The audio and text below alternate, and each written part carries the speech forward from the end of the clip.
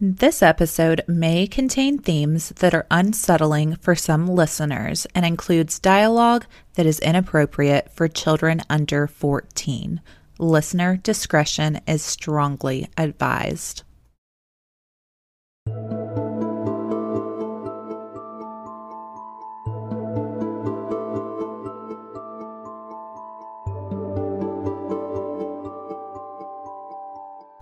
Hey Juicers, I'm Alyssa. And I'm Brooke. And this is For God's Sake, Don't Drink the Jones Juice. Welcome back to episode 30.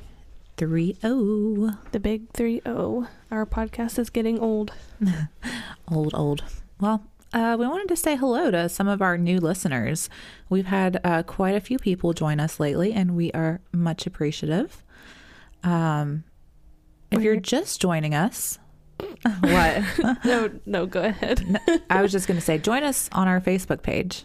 For God's Sake, Don't Drink the Jones Juice. We have a great time in there. We do. A lot of people post really funny memes. Some of them get reported.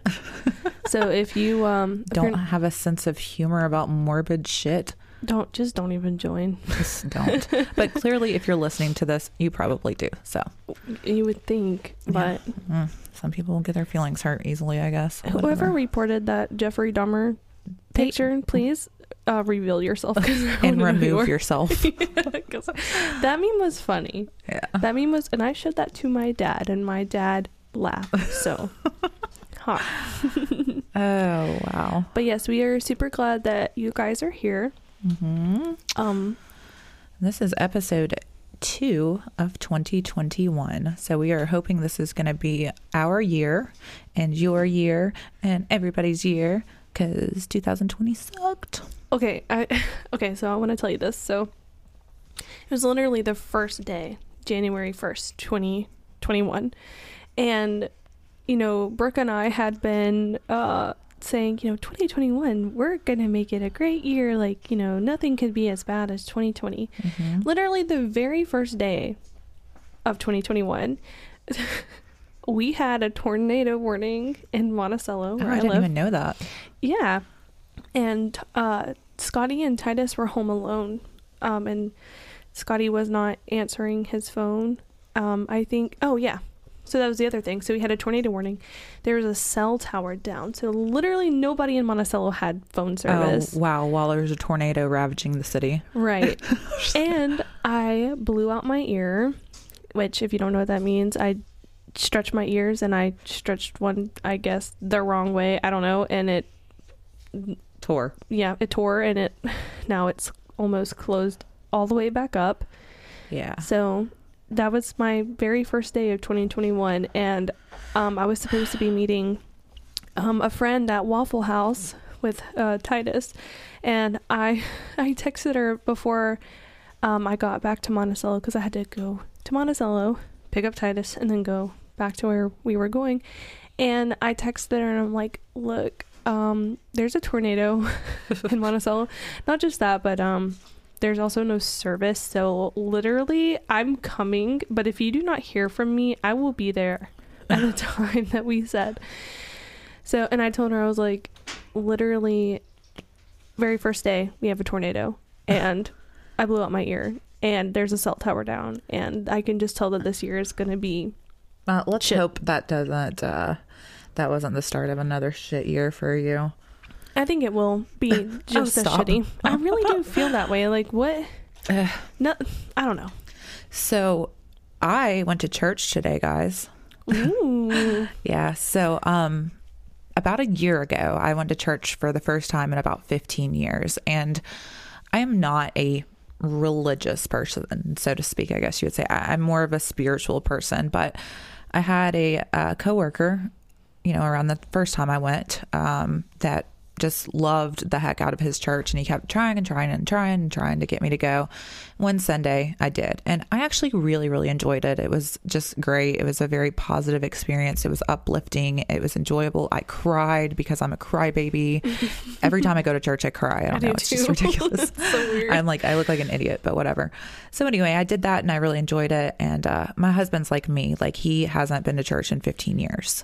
He's more like the scientific type, I guess you would say. Mm-hmm.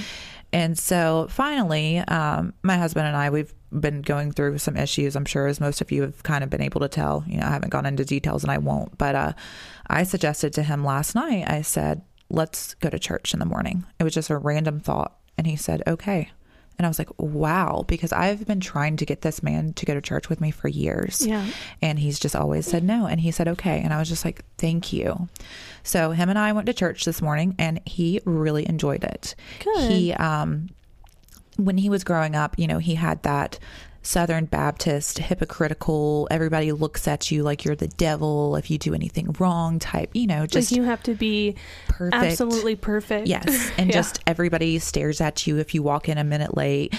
And the church that we went to, it's called Turning Point in McDonough. And my friend Jeff, is the one that introduced us to that church. But you walk in, and even if you aren't a religious person or a Christian, even, there's no way you can walk into that building and not feel goodness. Right. Like everybody is just so friendly and glad to see you. And it's a feel good place, and he, like I said, he's not religious at all, but he walked out of there feeling good. He walked out of there feeling good and he was emotional. And right. it was really, really good for us. And I told him, I said, we need to start going more often.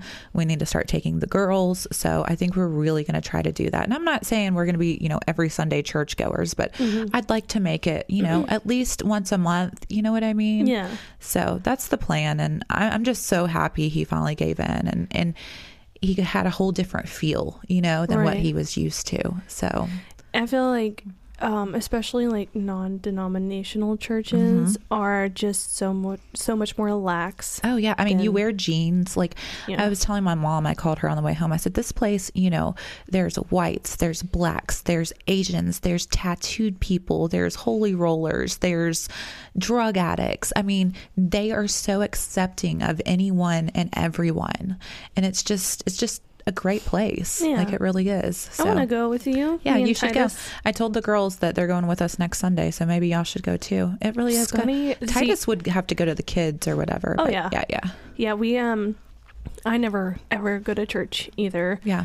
But I think in 2019 is the last time I went to church, and I went to a church, I wouldn't say it's local to my house, but it's probably about 25 minutes away. And Titus loved it. I mean, he had a great time, and I had to warn the nursery people. I'm like, hey, he's kind of wild. But he had a really good time, and I had a good time there. I mean, I like going. I don't know why I don't do it. Well, I bet you, especially now that he's getting older and he's more verbal, I bet you, and being that he's in school, like he would do fine. Oh yeah. And like I had no problems just dropping him off in there. Like as soon as we walked in there, he started playing with toys. I gave him a kiss goodbye and he was completely fine. So well, you guys will have to go with us. I think you'll really, really like it. It's nice. Like the music's very upbeat. Like I cried probably like 80% of the time we were there. That's just how I am. I am too. It's so ridiculous. I'm looking around and I'm like, why am I the only person sobbing right now? But I'm just such like an emotional person, and when I feel, I cry. So that's how I am too. Okay, well good. We can cry together. Well, I'll plan to go with you guys. I mean, I guess I'll have to meet you there since full cars, but right. Scotty, getting him to go is going to be the issue. I know, and that was Aaron. For years, but I'm telling you, if you can just get him there once. No, I mean, Scotty is so I thought I would never get my husband in church. Yeah. Genuinely. And he literally, like he said, I feel bad that I didn't go with you before. He said, because I just wasn't used to this kind of experience, you know? Scotty has gone to church with me a couple of times. When I was pregnant, I always made it a point to go to church on Easter, especially Easter. Yeah. And so he would go with me. But we were going to my mom's church, and not that there's anything wrong with that church. I like the people there, but is it more old school? No, they're not. But it's mostly older people, not like old people, but middle-aged and up. There's like no young people, and I just you kind of want to be at a church where you can relate with where people, you feel accepted and like you're like everyone else. Yeah. Well, I loved the pastor of that church. She was actually a woman pastor. Cool. And we had been going to that church my entire life, like since I can remember. That's the church that my family went to. Mm-hmm. And we went through a few different pastors, and she came. And before she was a pastor, she was just in the congregation. And Mm-hmm. I instantly just loved her, like, so much. And I always made it a point to talk with her and whatnot. And then when I was 19, I was dating Scotty, and my mom took me with her to it was like a women's retreat for church, and we went to I think it was Myrtle Beach. Mm-hmm. I can't remember though. And she came to me and she cried to me and told me that I was the number one person who made her feel welcomed at the church when she had joined. And I was like, the pastor? Yeah. Oh, wow. I was like, probably 14 when she came to the church, and it made me cry because That's like, so nice. I'm just saying this because you never really understand the impact that you have on people until they kind of tell you, because I had no idea she felt that way. Aww. And it made me like happy because I was like, wow, like somebody felt... I'm just this kid that, that's awesome. So I guess you guys be nice to people. Exactly. Be kind always. That is one of my quotes in life. You never know what somebody else is going through. You never know what kind of impact you could have on them, even if they never tell you. Absolutely. You could have a life-saving impact on a person. Absolutely.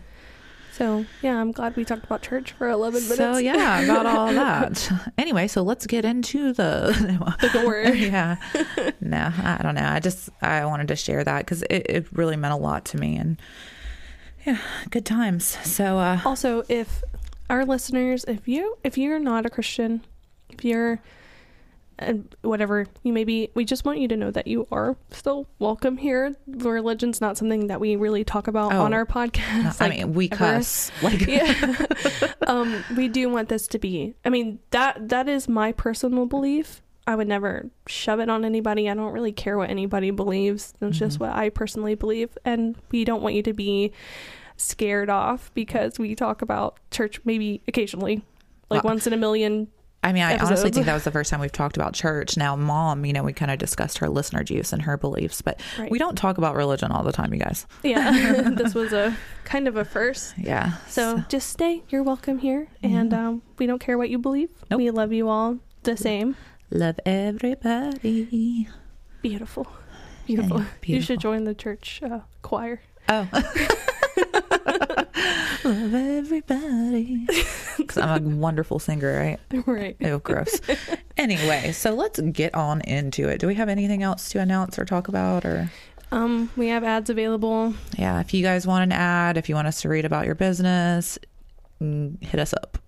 We have ads available pretty much for the rest of the year. So yeah, if you need the information again, Bork and I, we'll either share it one to of the us. Facebook page again. Yeah, we can do it again. Okay. Oh, one more thing I did want to mention. I almost forgot about this. So I posted in the Facebook group a few days ago that I was considering buying some t-shirts from our merch store in bulk because I've had several people ask me if I would be selling them at my tattoo shop. So I posted this little thingy and I said, vote on your favorite design and maybe, I'll get some in and have them available. I didn't even check on that. Did people vote? Oh, yeah, they did. And you know which one? The last time I checked, the highest votes, you know what t-shirt it was? What? The one I'm wearing right now. The Ouija board one. So I'll have to go back and check, but that was the one that everybody was liking the most. We had a good bit of votes on the tie-dye gem one too. Yeah, that's a good one. So I'll go back and look though, and hopefully within the next few weeks I'll be placing an order and I'll have some available for you guys to pick up at the shop. So we did have a lot of interest in that. Yeah, I've gotten multiple messages throughout this entire podcast about that too. Until then though, please check out our Store Frontier shop at storefrontier.com/don't drink the Jones juice. We currently have 9 designs and we also have a children's shirt and 2 masks. We have 2? I believe, Did right? you create one? No? Is it just the one, the I think juicer it's one? just one. Yeah. Okay, well, just one mask. JK. Anyway, without that being said. Oh, I do have another thing to say. Sorry, guys. This is the longest intro we've ever had. So I said last episode, I think it was last episode, that I was going to post in the Facebook group about us making a Patreon. I never did because I suck at life. So I'm going to try and do that again today. So you guys let us know how you feel about that. If you'd be interested in, getting extra content, whether it be bloopers, mini episodes, videos of us recording each episode. There might be other stuff. I don't know. We haven't really discussed it. Yeah. But just let us know what you think about that, and we'll try and get something started if you guys are like, definitely. If not, then we probably won't do it for a while. All right. Well, I guess that's it. You can get on with your story. All right. So, as you can probably tell by the title of this episode, I will be discussing the Sidney Loof case.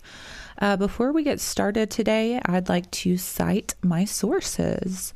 So, I listened to a couple of podcasts, Morbid's episode of the Sidney Loof case and Murder with My Husband's episode. Have you heard of them? Mm-mm. It was pretty interesting. It was basically just like a chick and her husband. Husband had never heard the cases. The wife was reading them to him. So like all his reactions were like raw and real. That's cool. It was cute. Yeah. So I also watched a couple of YouTube videos, one by The Chapter and one by Midwest Mystery and Mayhem. I read online articles from the Washington Post, Omaha.com, The Daily Beast, and JournalStar.com. A lot of this info is actually coming from the Journal Star. So, Sidney Loof was born on August 21st, 1993, to George and Susie Loof in Broken Bow, Nebraska. The pretty blonde was the middle child and had an older brother named Levi and a younger sister, Mackenzie. The children were raised in Nolli, I think it's Nolli, a small town in Nebraska of just 1,500 residents. I did put how to pronounce that here, and I think it's Nolli. Could be wrong, but me. Anyway, I actually did put like NA-LIE, so I'm assuming that's it. So Sidney graduated from Nolli Oak Hill High School in 2011. Sidney's father, George, is the principal of the high school, and her mother teaches special education. Her mother, I believe, was an elementary school special education teacher. George also was Sidney's basketball coach, a sport that she excelled in. Sidney was quite the tomboy growing up, and she enjoyed playing basketball, golfing, and fishing with her dad and brother. Sidney had a cat that she loved dearly named Mimsy. Aw, cute. Mm-hmm. Sidney suffered with depression and anxiety, but was known as a super kind-hearted and generous person. Her mom told JournalStar.com that on 3 different occasions, she took people who were down on their luck into her home, giving them a place to stay while they worked through their problems. Wow. Although she loved her job and she was a hard worker at Menards, which is a home improvement store, her dream was to one day work with animals at a vet's office. She always tried to maintain a positive attitude, and she had a tattoo on the inside of her bicep that read, "Everything will be wonderful someday." Aw. I know. I like that. Yep. She collected crystals, same, and she believed in the healing powers of them, same. Amethyst was her favorite, and purple was her favorite color. So on to the story. It was November 16th, 2017. 24-year-old Sidney had seemingly vanished. No one had heard from her, and she was not answering her cell phone. Her family grew concerned and filed a missing persons report after she didn't show up at Menards. This wasn't like Sidney at all. When she didn't respond to messages, George and Susie Loof went to her apartment. Sidney's cell phone, ID, and credit card weren't in her apartment, and her Jeep was in the driveway. Uh-oh. Mimsy was there all alone with no food and water. At that moment, her parents knew that something was very wrong. Right, yeah. Her cat was her baby, and she would have never left Mimsy all alone like that. So in her hometown, news of her disappearance spread like wildfire. People tied green ribbons on trees, light poles, and mailboxes and stuck her picture in their yards. The boys of Valentine High School basketball team, which her brother Levi coached, put green ribbons tied to their shoes. Their opponent said O'Neill wore green warm-up gear to show that they cared.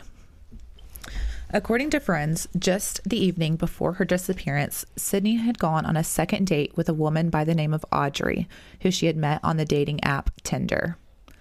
The women had been talking since November 11th and had exchanged nearly 140 messages on the dating app before finally meeting up for the first time on the evening of November 14th. I assume you've never used Tinder, right? No, I have not.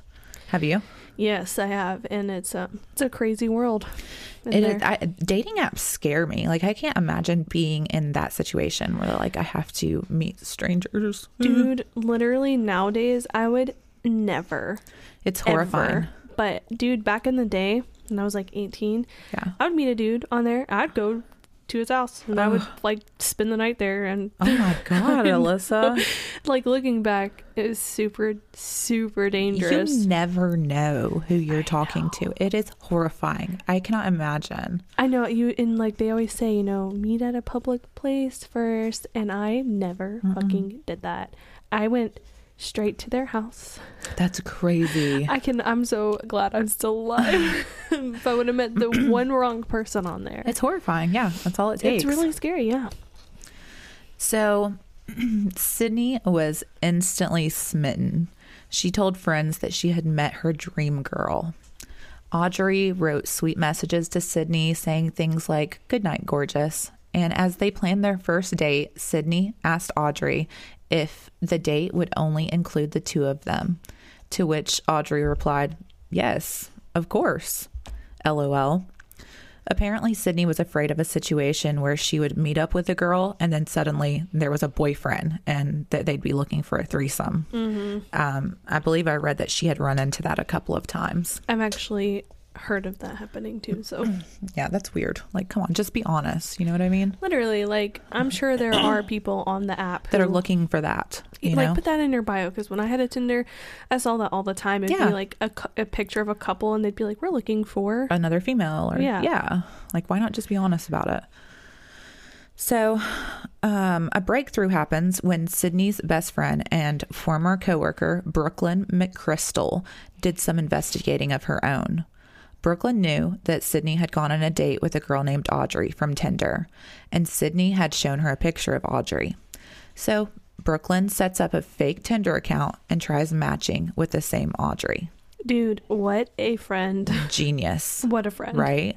So we haven't seen Sydney. The last person that was known to be with her was this Audrey chick. We don't know anything about this Audrey except that she's on Tinder. So let's make a fake Tinder account and try to find her. And you probably would also not know this, but the amount of swipes that you would have to do. Oh my God, that would be all consuming. Oh so my gosh. What a good friend. Right. So finally, she swiped and lands on Audrey. So the two begin communicating on Friday, November 17th. This is the day after Sydney went missing. Mm-hmm. Brooklyn asks Audrey for her phone number, and Audrey gives it to her. And so then Brooklyn turns it over to the police. Good. What a good friend. That is amazing, right? Yes. Super smart. Super smart. So Audrey, who we later find out isn't Audrey at all, but a 23-year-old woman by the name of Bailey Boswell, living in Wilbur, Nebraska, about 32 miles from where Sydney lived, has a 51-year-old live-in boyfriend. Okay? Love it. Yeah. So you're a big fat liar already. Yeah. Okay. So you're 23, you have a 51-year-old boyfriend who you live with. So immediately this couple they become persons of interest. Yeah. They should be. Super sketch. So, of course, police want to speak to Bailey, right? So Bailey tells the police that the two women drove around smoking weed and that they made out and that she dropped her off at home after the first date. Okay. The pair then hung out again the following night, which was the night before before Sydney disappeared. Mm-hmm. Also, I want to mention here, the names in this story are unisex, so it can be a bit confusing. I'm just going to go ahead and clear this up. So Audrey is not Audrey. Audrey is Bailey. Okay. So Audrey was just like an alias that she used on Tinder. Bailey is Audrey. Yes. Now, when we go to start talking about the 51-year-old live-in boyfriend, he also has a unisex name. So y'all just try to keep track with me. Okay. So Bailey said, the next night I came back, I picked her up, we drove around, smoked weed, and then we went back to my place and smoked wax. She said that Sydney, her 51-year-old boyfriend by the name of Audrey Trail, and herself. Oh, yeah. I forgot that his name was literally Audrey. Her alias. No. Her name was Aubrey. Oh, it was Aubrey. I'm sorry. I'm sorry. Her name is Audrey. His name is Aubrey. Okay. Aubrey. Okay. Still, it's so very the confusing. man is Aubrey. Okay? Like I said, these are all unisex names. Yeah. Bailey, Aubrey, Audrey, Sydney. Right. You know, it's weird, right? So Aubrey Trail is the male. Anyways, Bailey says that the three of them, Sydney included, were all making out and were basically like all over each other. Okay. Okay. So the two girls and the 51-year-old man. Oh, could you imagine like going on a date with this girl that you find attractive? You go to her house. She has a 51-year-old boyfriend. And let me just tell y'all this. You'll see eventually, but this man is like revolting. He is disgusting. Like it's not even the least bit attractive. So anyway, Bailey said that she went to take Sydney home, and Sydney asked to be dropped off at a friend's house. And she said, I was so stoned out of my fucking mind, I don't even know where I was. Yeah, okay. So yeah, we're just sketchy all over the place, right? I wonder if that actually did happen, like them all making out. Or if that's just a lie. Yeah. I mean, she was scared. Yeah. She didn't want that very thing. Yeah. So, but according to prosecutors later on, Bailey Boswell used Tinder to lure Sydney to the Wilbur apartment that she shared with Aubrey Trail. Just 24 minutes after they arrived at the apartment, Sydney's phone was turned off. Wow. Scary. Yeah.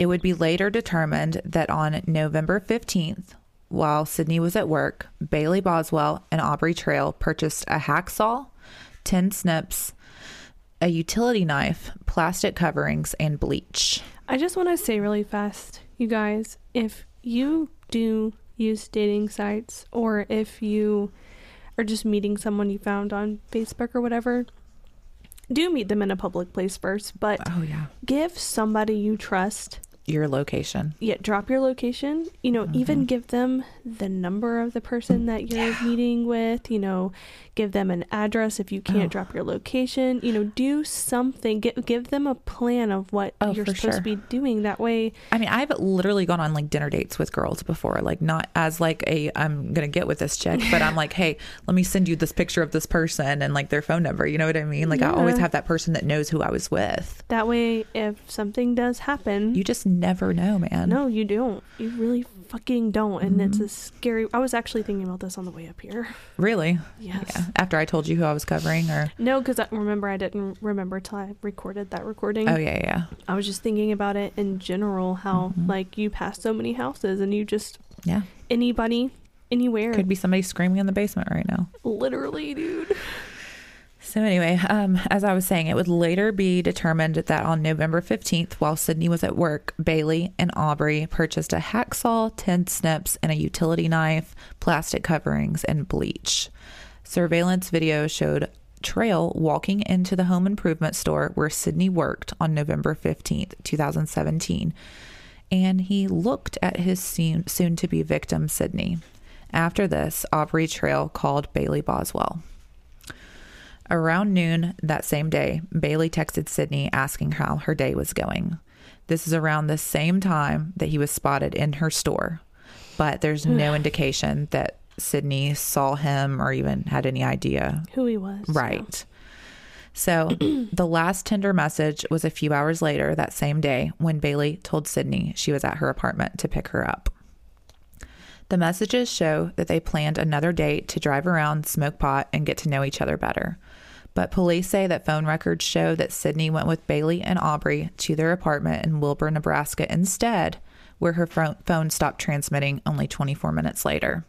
Sydney's cell phone records helped lead detectives to the home of Bailey and Aubrey, an odd couple with an almost 30-year age difference. They were antique dealers. Sure they were. Mm-hmm. That and other things, I'm sure. Exactly. So investigators take a trip to Bailey and Aubrey's basement apartment in Wilbur, Nebraska, and knock on the door. And they're met by their landlord, Jennifer Cole, who lives upstairs in the home. The landlord says that she hasn't seen or heard anything out of the norm, but that she did smell a strong smell of bleach a couple days earlier. Uh-oh. It was so strong, in fact, that she had become sick to her stomach with a splitting headache. Yeah, red flag. So they probably weren't diluting their bleach. So the pair, who told the Coles that they were engaged and were antique dealers, had lived there for about 5 months. The Coles said that the couple always paid their rent and always in cash, and sometimes even paid a few months in advance. The family said that they were quiet tenants and didn't have many guests, though they remembered seeing a couple of women with Bailey from time to time. The initial search of the basement apartment turned up no blood evidence or indication that Sydney had been there. Nonetheless, detectives were still hot on their trail. Yeah. Bailey Boswell and Aubrey Trail posted a very odd video to Facebook denying their involvement with Sydney's disappearance a few days later. So in this video, Bailey is wearing a hood, like a hoodie. Mm-hmm. And she has the hood like wrapped tightly around her chin. And she's wearing like these big, gigantic sunglasses. And the whole time you can only see like half of Aubrey's face. It's just super like bizarre. It's like these two are fucking weird. And not only that, but like at first I didn't know if it was like them filming themselves or if it was a picture with just audio on it until they didn't move. Yeah, they didn't fucking move the entire video. Like, yeah. And it's like a close up of Bailey's face. Yeah. And then I noticed it was a video when Aubrey like blinked his eye, and I was like, oh my god. Like this video like gives me the heebie-jeebies. Now we are going to insert the audio from this video here for you guys to listen to, but I'll also try to remember to actually post the video itself on our Facebook page. So here you go. Take a listen to this weird ass shit.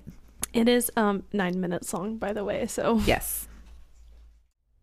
Good morning, Lincoln and Omaha and probably several other places. This is Aubrey Trail and this is Bailey Boswell. I guess y'all also know her as Audrey. But we've spent the last few days watching ourselves being slammed and crucified in the newspapers and the news and everything else, so we thought it was time we had our say. We're not trying to defend anything. We're not trying to make you believe anything. We just feel we should get to say our side since everyone else gets to say theirs.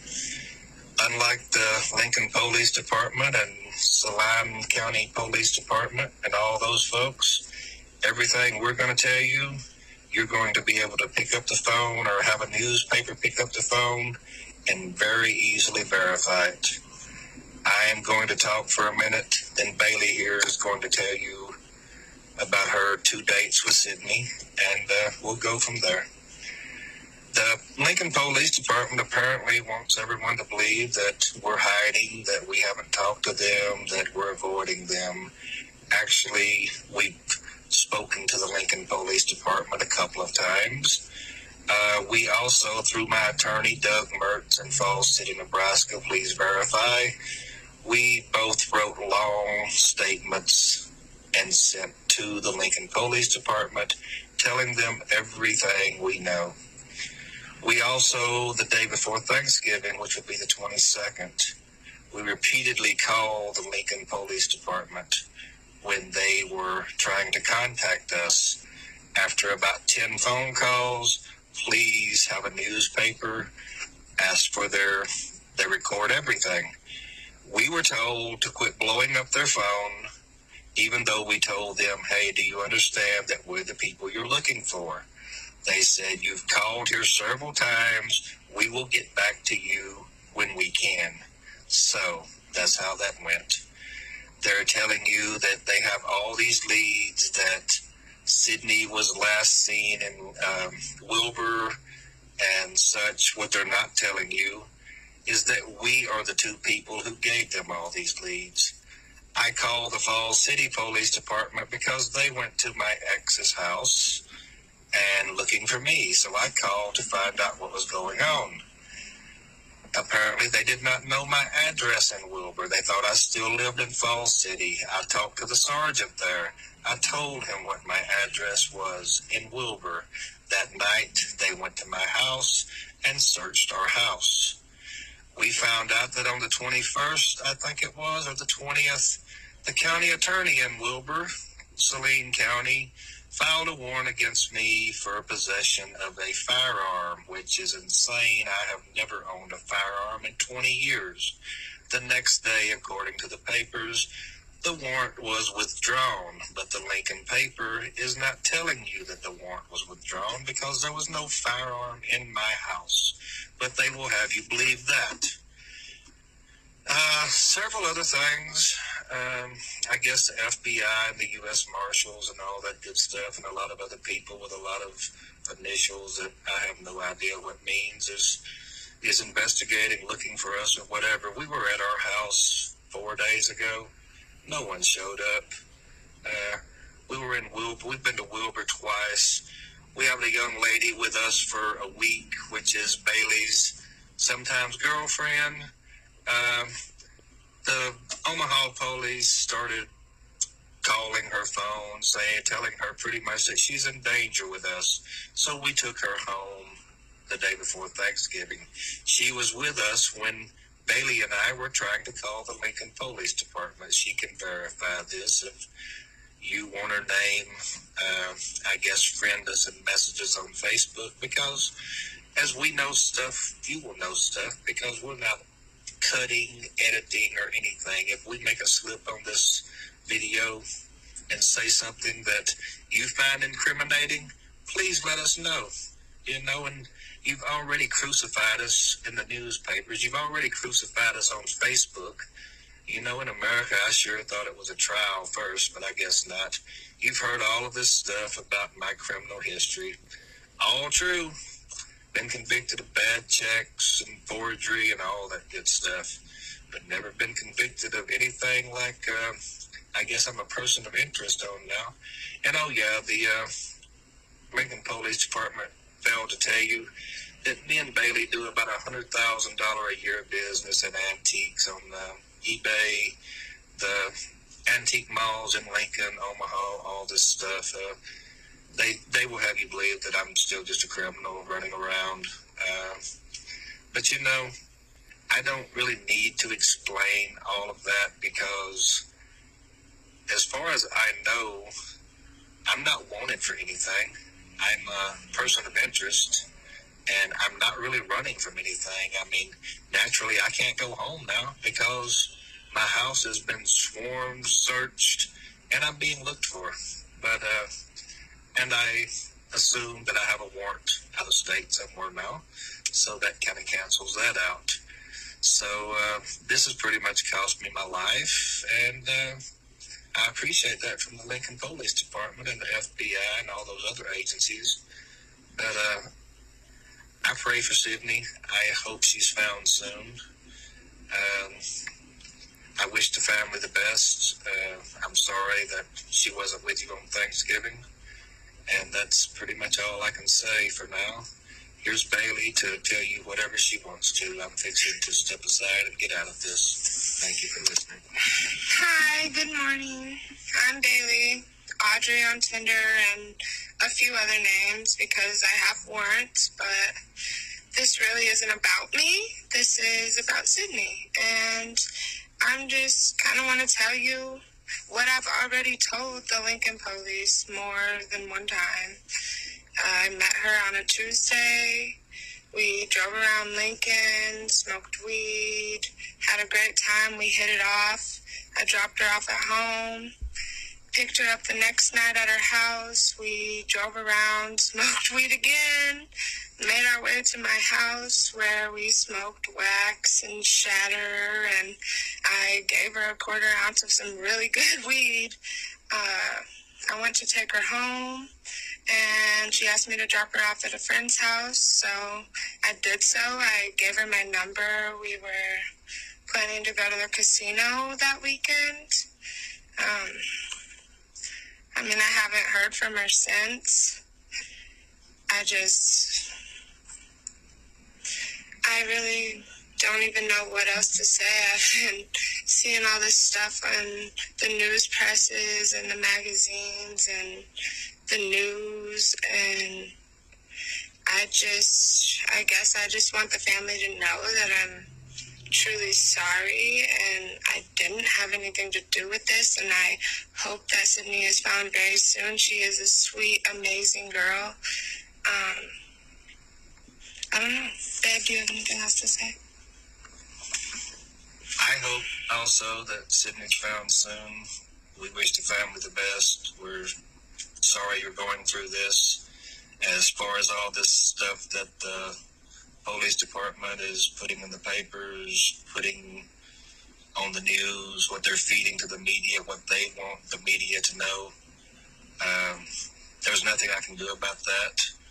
There's nothing she can do about that, because the police department is going to do what suits them best. Yeah, I know that's coming from a criminal, so, you'll believe what you will as far as the police department is concerned. But as far as I'm concerned, what they're chasing us around like dogs, I wish the family the best. No disrespect to anyone. I wish Sydney the best. But as far as the police department, you. Yeah. So Bailey Boswell and Aubrey Trail eventually were apprehended on November 30th, 2017 in Branson, Missouri, the day after posting this strange video on Facebook. It appeared that the pair were preparing to disappear into the wilderness. I also want to say, in the video... Are you about to say how he says police? No. Okay, because it makes me want to punch him in the face. He does say police, weird.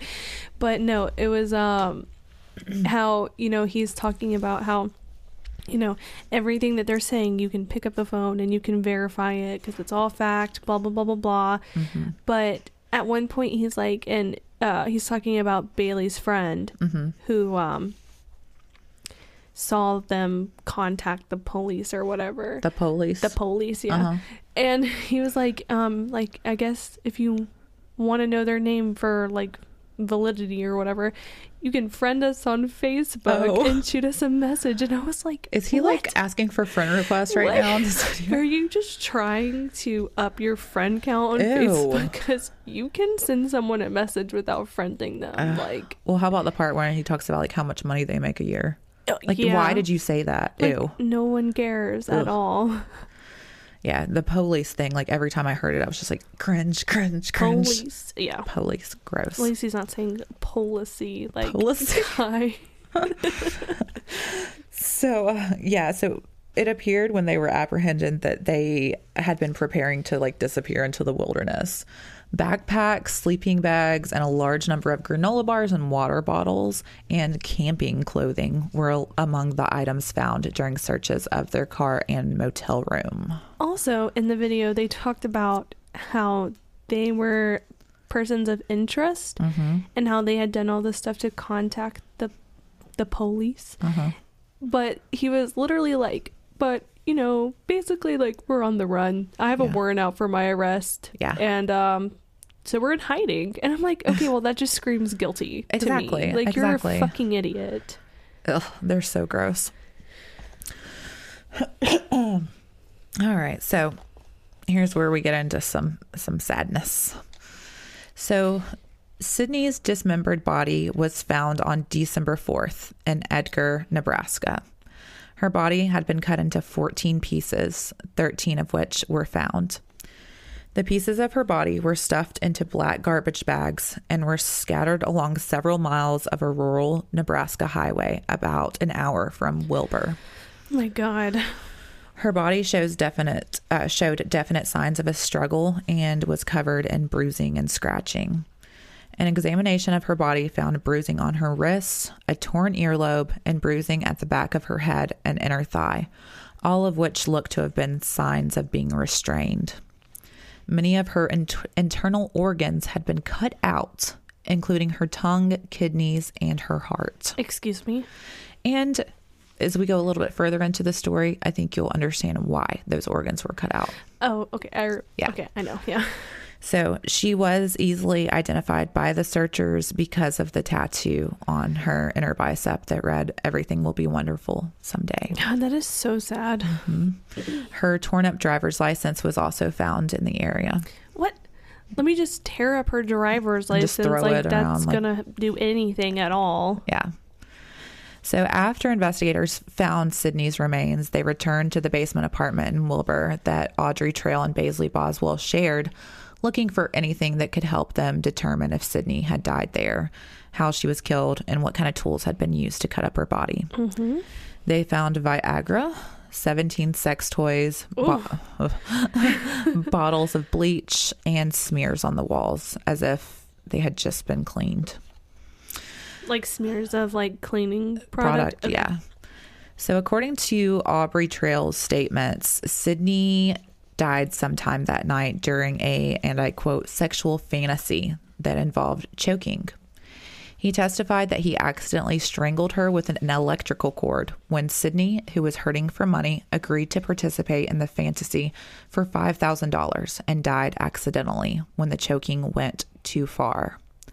Aubrey Trail also testified that he and Bailey freaked out after Sydney died and that they cut up her body on November 16th, 2017 to make it easier to dispose of. Okay, if this story was true and you do accidentally kill somebody, like, why did you chop them up? Not just that, but like just call the police and get accidental manslaughter instead of you just made it so much worse on yourself. And now you're gonna have like, what is it called, where you like basically, you know, fuck up a corpse. Well, yeah, and that's not at all what happened anyway, but we'll find that out later. It's just a dumb thing to go to because obviously this is not what happened. Yeah. So he denied that Bailey had anything to do with the killing, and he testified that even though Bailey liked rough sex, the murder was his fault, and that Bailey's only crime was, and I quote, meeting me. So Aubrey did have a criminal history, but it was just for things like bad checks and forgery, as he spoke about in that weird video earlier. I'm a crook, but I'm not a murderer. And he did spend time in prison for, you know, those bad checks and forgery, but he had no violent criminal history at all. So prosecutors laid out a much more sinister story. They said that Aubrey Trail conspired with Bailey to lure a young woman to her death using social media. They described Sydney's death as a planned, targeted killing carried out by two people who'd been lusting after a murder for months. Sick. Yeah. But not to worry. This shit gets even weirder. Okay? Okay. During the court case, 3 young women testified that they had also met Bailey over Tinder and then were eventually introduced to Bailey's sugar daddy, Aubrey Trail. They said that Aubrey claimed to be a vampire. Okay. Yeah, this shit's fucking wacko. The women, whom a judge ordered not to be identified in any way to protect their privacy, said that they had their rent and car payments paid. They received clothes, drugs, and gifts, and were given allowances of $200 a week by Aubrey to join the group, which he boasted included 12 other witches. Okay, first of all, $200 a week is nothing. Hey, but you paying my rent and my car payment? I mean... I guess. Oh, so, but there were rules to follow. The women testified, saying that they were forced to participate in group sex with the couple. They were forced to help them sell and steal antiques, and that they were supposed to obey Bailey and Aubrey's every wish. Those wishes included always being nude while in their apartment. Ugh. And accepting punishments, including whippings if they misbehaved. They weren't allowed to speak to other men and had to check in with Aubrey every 3 hours. Okay.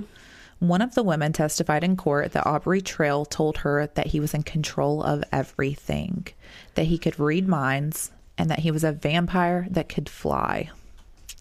Oh, he could fly? He could fly. Wow. Bailey was known as the witch healer and the queen of his coven. Okay. Glad to know that. Weird people. So this woman said that Aubrey was very convincing and that she believed him. Dude, literally okay, in that video, you can hear his voice. He just sounds very country. Ignorant. Well, yeah, but like not convincing, like Charles Manson, yeah, cult leader. If he were to tell me he was a vampire that could fly, I would be like, What? I don't think so, sir. I'm gonna go now. Bye. But yeah, apparently he was very convincing. So whatever. So she said to get your power, you would have to breathe in someone's last breath. She said that she feared for her life after being told that if she left the group, she would be killed. Dude, that's how I got my powers. Yeah, breathe in that last breath. Oh, yeah, it works. Yeah. Well, I mean, that is frightening. If you think about it, like, I feel like they were doing some kind of like mind control on these girls. And then you're being told, like, if you leave, we're going to kill you. That's terrifying. Oh, yeah. You know what I mean? So the women told the jurors that the couple spoke more than once about desires to torture and kill someone so that the women could become witches and gain their powers. One woman said that the pair intended to record and sell a video of them killing someone for $1 million. There was also testimony that Bailey Boswell liked to inflict pain during sex and that their girls had to call them mommy and daddy. Disgusting. Ew. Also, okay, so if they have these magical powers and these girls believe it, then they are probably under the assumption that Bailey and Aubrey have killed people before, so that just reinforces like if you leave, we're gonna fucking kill you and take your last breath. Yeah. So jurors found Bailey Boswell guilty of first-degree murder and 3 counts of the 10 that the evidence and 3 of the 10 jurors said that the evidence against her was overwhelming. It provided more than enough proof that she was directly involved in the death of Sidney Loof, they said. The jurors rejected the arguments of Bailey Boswell's defense attorneys that she was forced to participate in the murder by Aubrey or that the murder was not deliberate or premeditated. The jury of 8 men and 4 women took 3.5 hours to reach guilty verdicts on 3 charges: first-degree murder, conspiracy to commit murder, and improper disposal of human remains. Bailey Boswell showed no emotion as the verdicts were read. Yeah, because she's a psycho. Exactly. A psychopath. Now, I told you it was going to get weird, but we're about to get even weirder. I don't know if you know about this part, do you? I'm pretty sure. Okay. So, as far as Aubrey Trail, this fucking wacko stabbed himself in the side of the neck 3 to 4 times while in the courtroom after he screamed, "Bailey is innocent and I curse you all." Yep, I do know about that. And then he collapsed out of his wheelchair. Okay, I don't know why he was in a wheelchair anyway. I don't believe he was in a wheelchair before this whole court thing, so I don't know what that was. I don't know. But he stabs himself in the courtroom. Doesn't he do it with like a pen or something? The things that I read was all very conflicting. He had some kind of something sharp wrapped around in a bandage or something and stabbed himself in the neck. But what does that prove? Dude, that was so ridiculous. I'm just gonna stab my neck a bunch of times so they curse you all. I curse you all. Bailey is innocent. This'll show them. So sadly, his attempt at suicide did not work. But he was taken to the hospital and required stitches. And he was ordered to remain in handcuffs for the remainder of the trial. Literally, damn it. Not sadly, because now he gets to be in prison. True. I don't know. I think it would have been kind of cool for him to die, but... Well, it'd be cool for him to die, but not by his own hand. Right. So after hearing 3 weeks of grisly testimony and viewing nearly 500 pieces of evidence, a jury took less than 3 hours to render a guilty verdict in Aubrey Trail's murder murder trial, guilty of both first-degree murder and conspiracy to commit murder in the slaying and dismemberment of Sidney Loof. Sidney's family walked out of the courtroom in tears as the verdict was read. So Aubrey Trail's death penalty hearing has been delayed until March of this year due to the pandemic and one of his attorneys contracting the virus. Oh, no. So even though they have, both been convicted, we're still waiting to hear whether he will, end up with the death penalty or not. Hopefully he will. I hope so. But that's all I've got on that one. I thought that shit was wild. That is super crazy. Like, you just never know with online dating, and it's so prevalent now. Like, I feel like any single person like in our age group has a Tinder. Oh yeah. I would never, I don't think I could do it. That's how my brother met Lauren. Not Tinder, but was it Bumble or something? Something like that. It's whatever one where the girl messages the guy first. I think it's Bumble. Bumble, I don't know, but my bestie has that. They are well great together. So Brittany, my best friend, the man she's with now, he is amazing, and they met online. I don't know, it just creeps me out, man. If me and Scotty, for whatever reason, we're not together anymore, I just no. Yeah, I couldn't. It's so scary. It is. Like, you never know. Nope. You never know. Sure don't. Well, I guess we can take a short little breather and come back with Alyssa's story. Okay.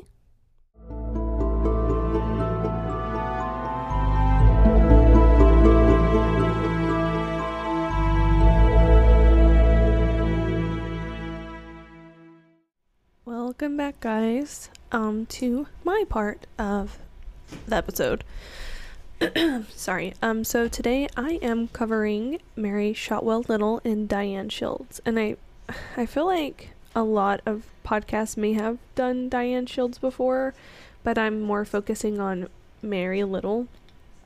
And actually, so Mary, she's a missing person. Diane Shields was murdered, and there's a lot of connecting things. Her murderer was never found. The people who kidnapped or took or whatever Mary, they've never been found. It's just a cold case. But so 2 unsolved cases. Yes. But Mary's missing persons case was the largest manhunt in Atlanta history. Wow. And her case file was larger with the FBI than the assassination of Bobby Kennedy. Holy cow. So, they were really trying to find this girl. And unfortunately, they never did. So, I did get my information from charlieproject.org and cbs46.com. Most of this information came from charlieproject.org, though. So, all right. So, the year is 1965, and Mary was a secretary at C&S Bank, which is now called Nations Bank. Yeah. And she worked for the bank in Atlanta, Georgia. She married a man named Roy Little, who was a bank examiner, 6 weeks before her disappearance. Oh, no. Supposedly, Roy was out of town on October 14th, which is the day that Mary did disappear. And he was out of town to train to become an auditor. And he was supposed to return home the very next day. And Mary, because of this, they're newlyweds and everything, she wanted to plan a welcome home party for him, which is sweet. So Mary got off work at the bank and headed to the grocery store for a few things. Right after that, she met up with a coworker for dinner at a Piccadilly in the Lenox Square Shopping Center in Buckhead. Mm-hmm. She was in good spirits, and the coworker said that she, talked about how well her marriage was doing, and, she just seemed in a really good mood. After dinner, she walked back to her car around 8 p.m., and then the next day failed to show up for work, which was not like her. Yeah. She was always at work. She didn't call in sick or even hint that she wasn't going to be at work. And, this kind of worried her boss. So he talked to, actually, I don't know if it was a boy or a girl. I just said her boss. So her boss talked to the coworker that she had had dinner with that previous night. And the coworker said that her car, which was a 1965 Mercury Comet, which she literally got that car that year because it was 65. Must have been doing pretty well. Yeah. But that car was parked in a lot near Lenox Square. So, well, the previous night. So, they called the, I guess, the security at Lenox Square, and they went over there to look for the car, but could not find it. Mm-hmm. And Lenox Square, I don't know if you said mall, but if you're not familiar with the Atlanta area, Lenox Square is a mall. Yes, it is. And it still exists. So the security guards could not find her car, even though they had her license plate number. They couldn't find it. So Mary's boss decided that he was, or she, whatever it was, was going to drive over there and take a look. And sure enough, her car was parked in the yellow 32 section where it had been the previous night. Oh, wow. So something happened there. Security guards missed it. The car had a coating of red dust all over the exterior, which gave investigators hint that it had been driven down a dirt road. 4 bags of groceries were found in the car, along with Coke bottles and a pack of Kent cigarettes, which is what Mary smoked. Mm-hmm. They also found a slip, panties, a girdle, bra, and a single stocking. Okay, that's weird. Yeah. These just undergarments? Yeah, just undergarments. They had also been neatly folded and placed on the console. Yeah, that's weird. Except the brassiere and the stocking, which were found on the floorboard. I don't know what's going on with my voice today. It just, I don't know. Anyways, the stocking had been cut, presumably with a knife, and the underwear appeared to have been worn recently, and they were Mary's underwear. Her outer clothes, purse, coat, jewelry, and her car keys were missing and have never been found. Wow. Blood was speckled on the undergarments and smeared on the steering wheel, the driver's side door, the inside window of the passenger's side, and the front seats. Gosh. It wasn't a large amount of blood, though. It was the equivalent of a nosebleed. Okay. But for some reason, it was just everywhere in the car. Yeah. They tested the blood, and it revealed that it was probably Mary's blood. Probably. Yes. Well, this is the 60s, so I'm sure their forensics weren't really top notch just yet. Oh, for sure. So some police officers believe that the scene had been staged due to the smearing of such a small amount. Yeah. They also found an unidentified fingerprint in the blood on the steering wheel. Mary's gas credit card had been used twice in North Carolina on October 15th, which is the day after her disappearance. The first usage was at an Esso station. I've never heard of that. In Charlotte, which was also Mary's hometown. So that's kind of weird. That is weird. The second time was at another Esso in Raleigh 12 hours later. The investigators were really puzzled by this because, number one, Charlotte was her hometown, which is also where her family lived.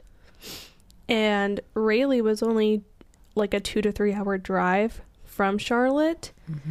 The long span of time between the credit card usage seemed strange considering the drive from Charlotte to Raleigh was so close. And authorities think that whoever had Mary was trying to divert attention away from Atlanta. Yeah. Is it not Raleigh, North Carolina? Is it Raleigh? I think it is Raleigh. No, it is Raleigh. Okay. For sure. Okay. Yes. So, excuse me, guys. It is I'm Raleigh. am I wrong here? I knew I was pronouncing that wrong. I didn't knew want it to say was. anything the first time, and then you said it again, and I'm like, It is for sure Raleigh. Okay. I don't know. Okay. I even have a I wrote it out to pronounce it too. So whatever. Anyways, so the signature on the receipts read Mrs. Roy H. Little Jr. and appeared to be Mary's handwriting. And, you know, her husband was Roy Little. So using Roy's mileage logs and the odometer on Mary's car, they came up with 41 miles that were not accounted for with the, you know, the distance between the towns and the gas and all that stuff. So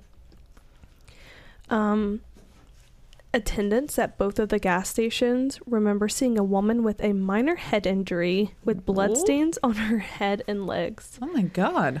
Both workers told investigators that the woman was with one or two unshaven middle-aged men. They said that the woman looked like she was trying to hide her face from the workers and that she did not ask for help. Okay. So, 2 different gas stations, 2 different towns that are 2 to 3 hours away by car are saying the same thing. So, and I'm sorry, really quick, I'm sorry if you guys keep hearing banging around because my turtle is like wild today. And he's literally like 6 feet away from us and he's going nuts over there. So, yes, he is. So I think that is a pretty good indication that she was there. yeah. So investigators also came to realize that the license plate on Mary's car had a Charlotte license plate that had been stolen in mid-October.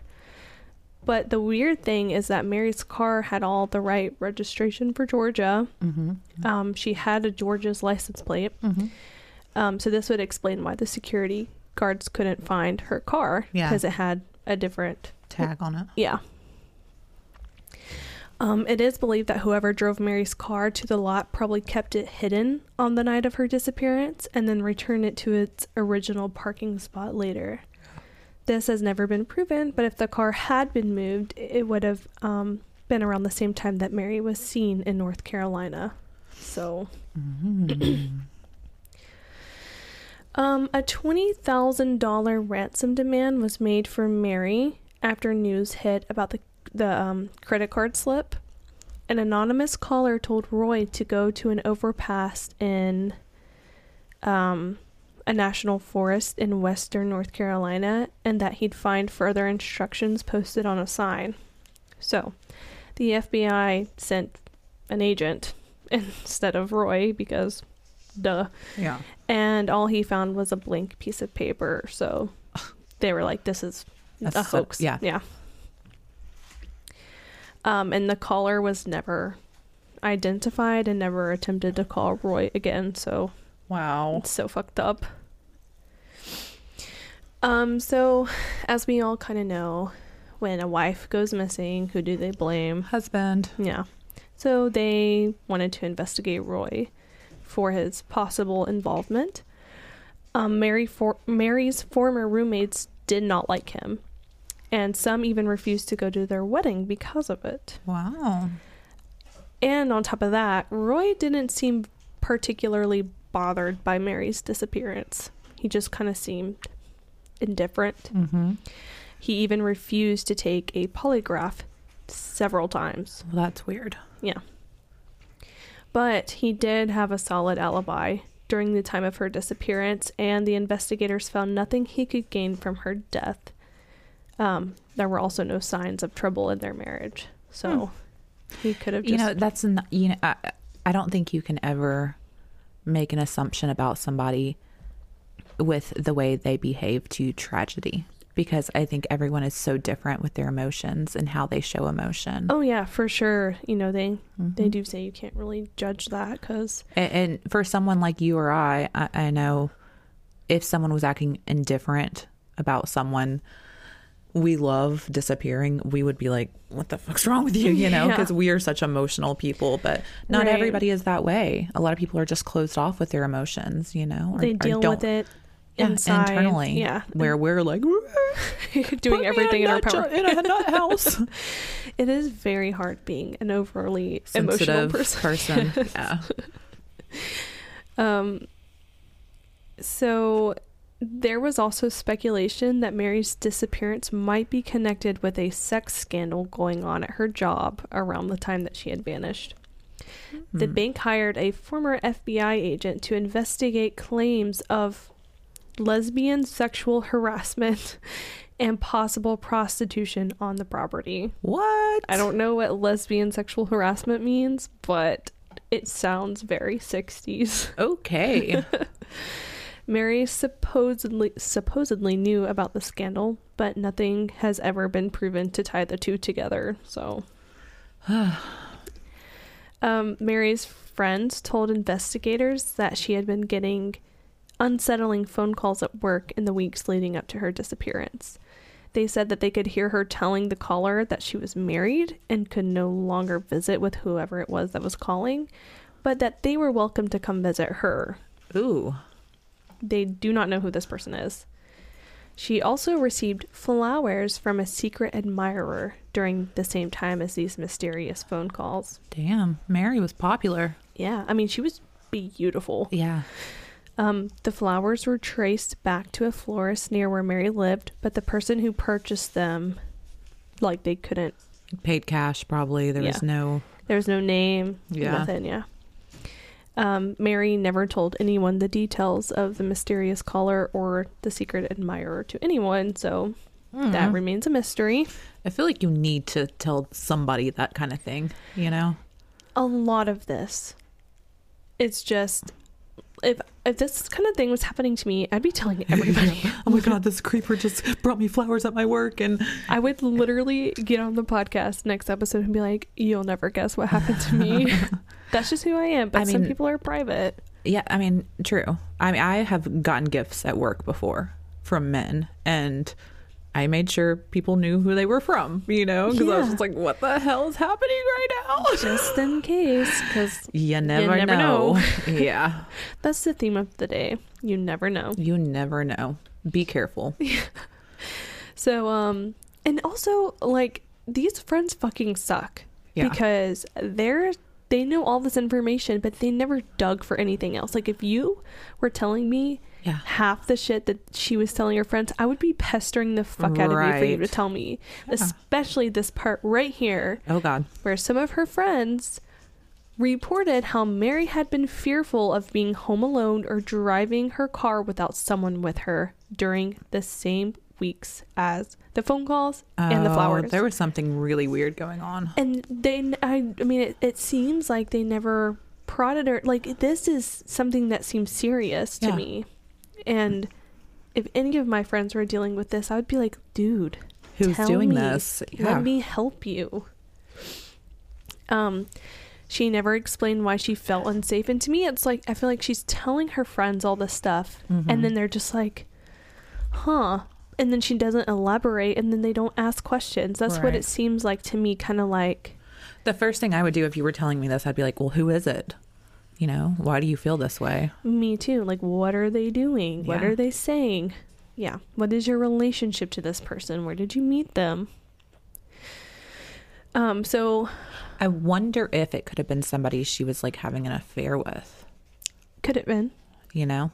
And that she was fearful, you know, if she put the name out there, that maybe her husband would find out, or, you know, who knows? Yeah. I mean, we don't really know what type of person Roy was. I was kind of thinking maybe it was someone who may have had a crush on her before she was married, and then now that she is married, they were like super jealous about it. Yeah. Yeah. And she probably, I mean, this was the 60s, you know, nowadays, you know, if, you know, someone's doing that to you, you can kind of blast them. Yeah. But back then, you would probably seem like a whore and all this other stuff, even though you have zero control over it. Oh, so it probably had a lot to do with her just not wanting to look bad. And, she's trying to protect her integrity and look like whatever. A lady. Right. Yeah. So along with all of that, a few days before she disappeared, she told her coworkers that she had something important to share with them, but she never shared it They never knew what it was that she was going to say. That's so frustrating. If you told me that, I'd be like, no. You Tell me can't now. just say that. Yeah.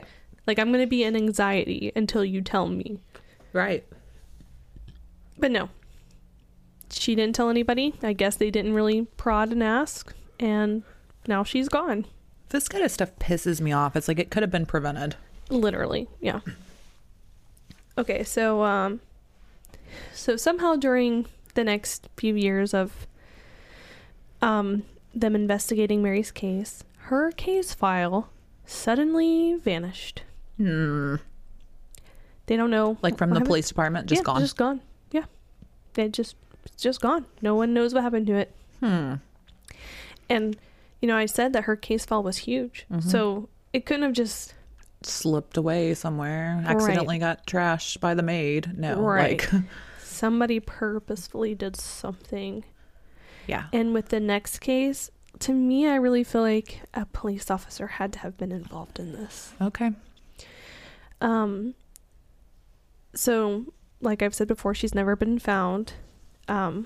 It's speculated by some police that there was never any foul play involved and that Mary staged her own disappearance.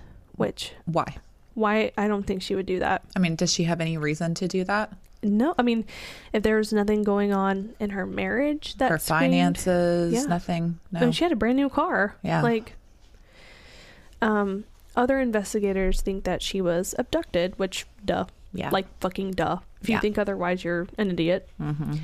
On the night of Mary's disappearance, a woman reported a man harassing her in the Lenox Square shopping center around the time that Mary would have been walking to her car. Nothing has ever came out of that. The man has never been identified, but it is speculated that maybe he had some involvement. Yeah. 18 months after Mary's disappearance, another woman by the name of Diane Shields took her secretary job at the bank. Oh, took Mary's job? Yeah. Wow. Okay. She even had the same desk and roomed with Mary's former roommates. Wow. So, Wow. yeah. Okay, I wasn't expecting that. Yes. So these two cases are Connected. somehow. Okay, so unfortunately, Diane was murdered. She was last seen leaving work in a blue and white Impala at 2:30 a.m. The next day, her car was found near a laundromat on Sullivan Road in Atlanta. Quick question. Yes. Did Mary and Diane know each other? No. Okay. They had never met. They had never talked to each other. They knew nothing about the other person. Wow. Yeah. Okay. So the very next day, her car was... Okay, I already said that. Her car was found at the laundromat on Sullivan Road in Atlanta. Her body was found in the trunk of the car. She was fully clothed and had not been sexually assaulted. She was still wearing her diamond engagement ring and a scarf. Okay, she was still wearing her diamond engagement ring. A scarf and a piece of paper from a phone book had been stuffed down her throat. What? Yeah, she died of suffocation. Wow. She was so brutally beaten that her fiance had to identify her by her engagement ring and the dress that she had been wearing. That is so sad. At first, police thought the two cases may have been connected, but that idea was soon discarded, which, like, how can they not be connected? Are you kidding me? Like, she lives with the same people. She took the same job. Literally. Like, what? No. And just like with Mary's case, Diane's behavior started changing weeks leading up to her murder. Wow. She was becoming secretive and mysterious. She also told a few people that she was helping the police with Mary's case. So you'll never believe this other weird coincidence that happened. Oh, gosh. Can you guess? Can you guess what happened? No, go for it. Her case file suddenly Disappeared. Shut up. Somehow, her case file just was gone.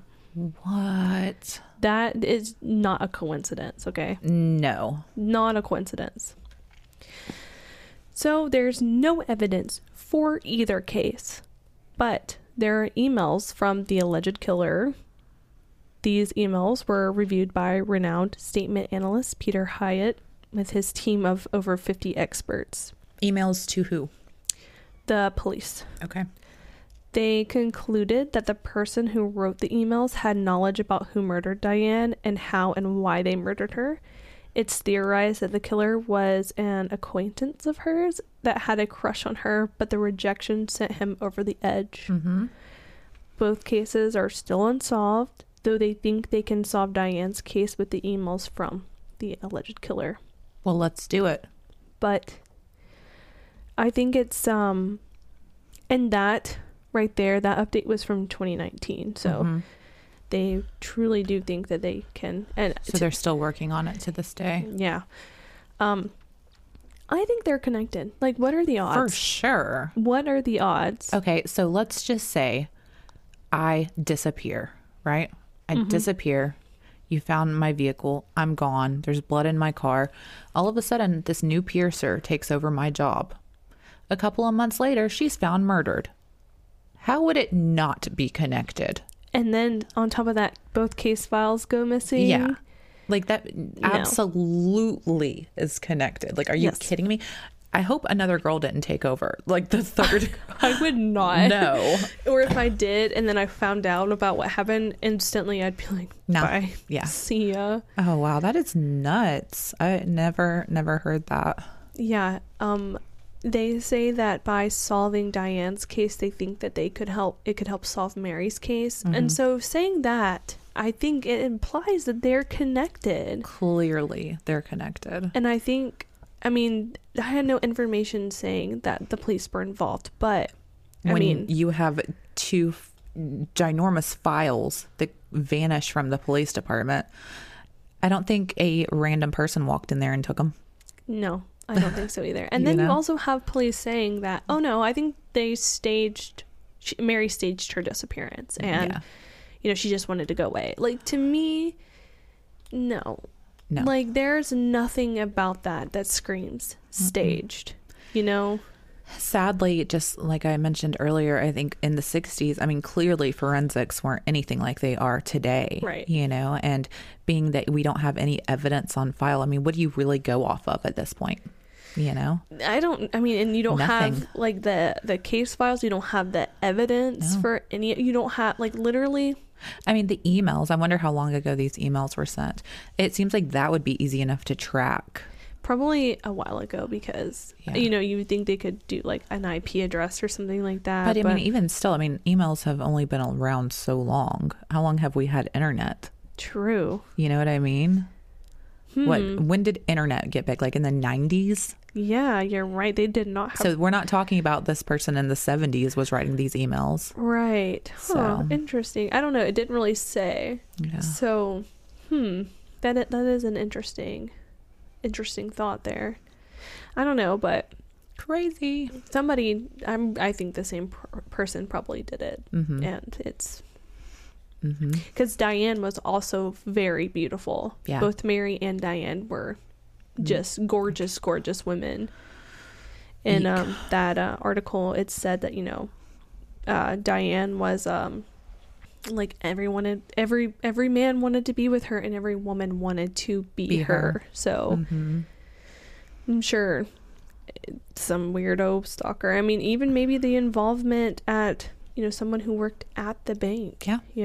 Somebody rich and powerful who can make things disappear and go away because they have money. I don't know, but I do hope that does get solved, or they have a breakthrough in the case, because that's just really sad.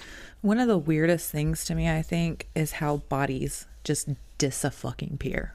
Dude, like, dude, it's out there somewhere. Like, find it. Like, what are you doing? Like the flesh may not be, but the bones are there for sure. It's like I go back to the Justin Gaines case. Like, he's somewhere. Like, he's out there. Bryce Laspisa, somewhere out there. I mean, imagine that's a creepy thought, but like, how many bodies are just like in the woods somewhere, or in water that you go swimming in? Yeah, I don't know.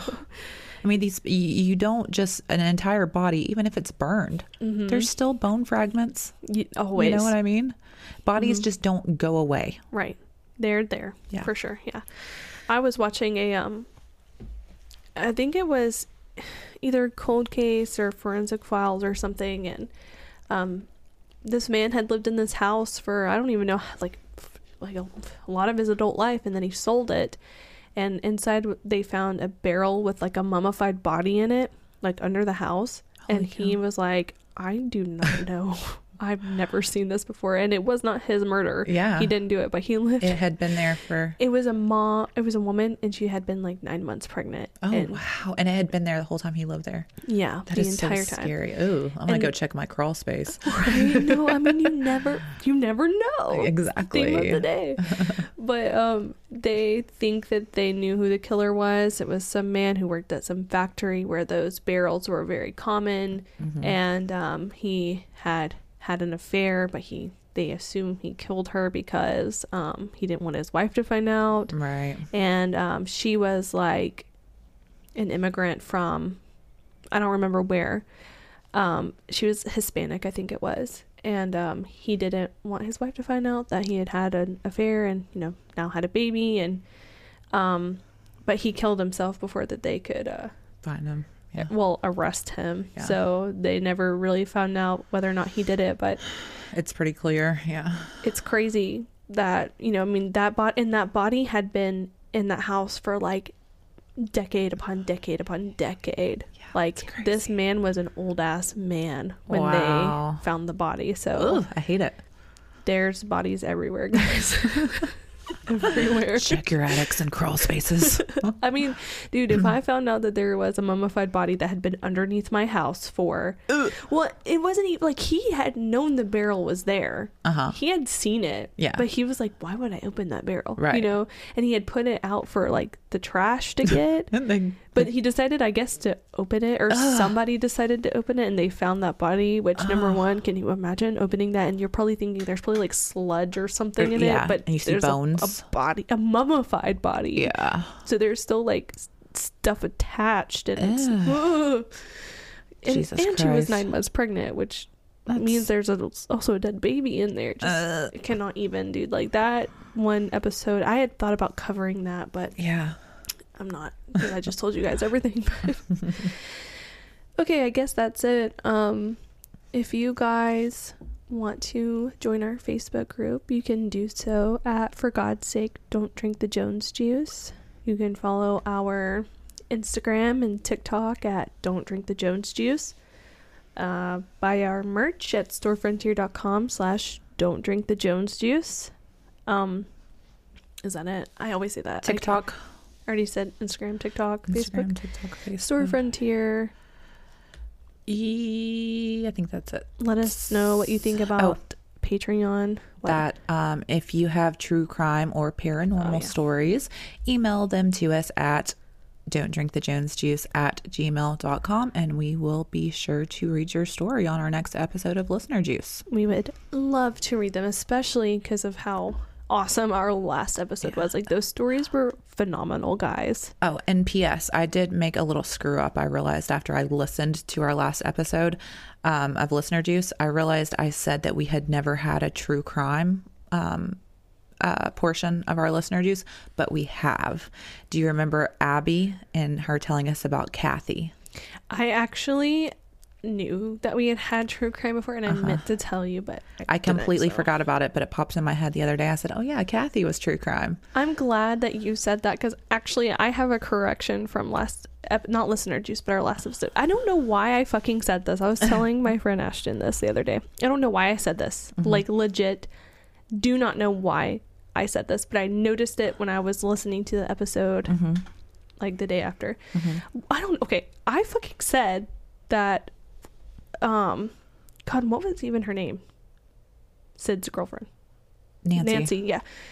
I said that Nancy still had the fucking knife in her after she had been stabbed. Did she not? No, Are you sure? I'm I pretty thought sure. she did too. Oh, no, that makes me feel better, but I'm pretty sure it was not still in her. Okay. Because I was like, me and Scotty were talking about it, and he's like, yeah, no, that's definitely not right. But people, when they stab someone, they don't typically leave the knife. I swear she did. And I was looking at the crime scene photo, and there was definitely not a knife No. in her abdomen. So Okay.